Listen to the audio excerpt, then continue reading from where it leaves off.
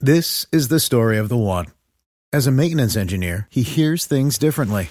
To the untrained ear, everything on his shop floor might sound fine, but he can hear gears grinding or a belt slipping. So he steps in to fix the problem at hand before it gets out of hand. And he knows Grainger's got the right product he needs to get the job done, which is music to his ears. Call, click Grainger.com, or just stop by. Grainger, for the ones who get it done.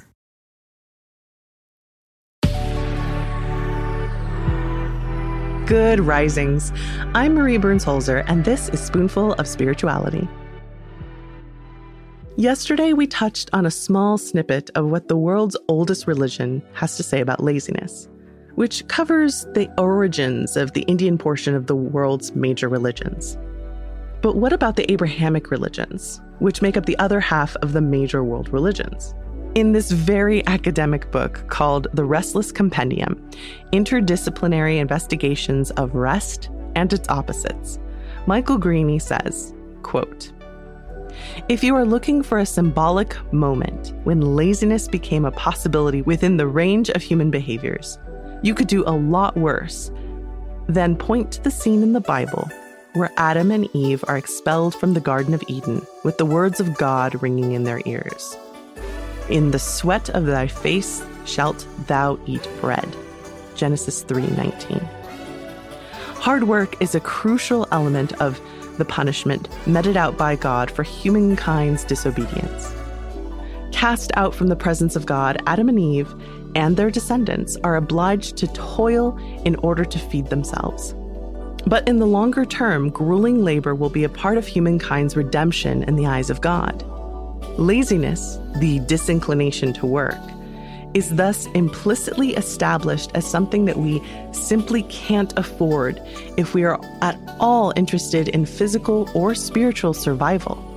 It is a vice that will in due course take its place alongside avarice, envy, gluttony, lust, pride, and wrath in the catalog of depravity that is the 7 deadly sins, versions of which have been circulating in one form or another since Pope Gregory I drew up the list in the 6th century AD, unquote.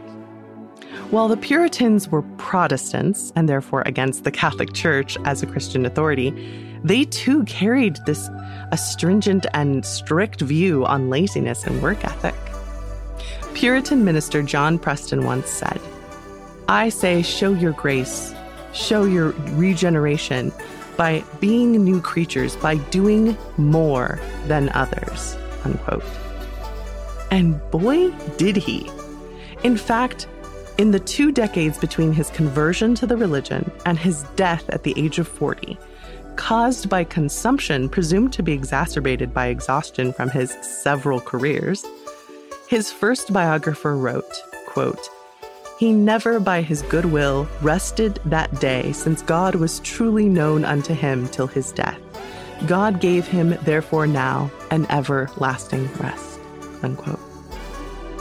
That is the most flowery way I've ever heard "I'll rest when I'm dead" I've ever read in my whole life. That means, for better or worse, this is the inheritance baked into the fabled American dream. If you work hard enough, you too can make it. And maybe that has been true for some people, but it has never been true for all Americans.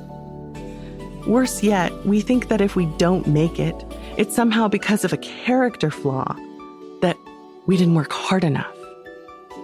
But what if that wasn't true? What if the Puritans were wrong?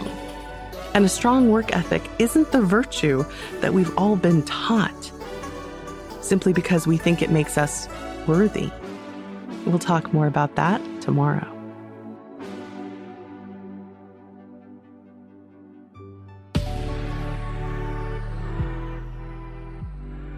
I'm Marie Burns-Holzer, and you can find me at Marie Burns-Holzer on Instagram and TikTok.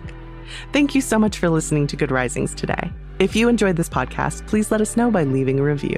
We love hearing from you. Now go be excellent to yourself and to each other. We have some exciting news.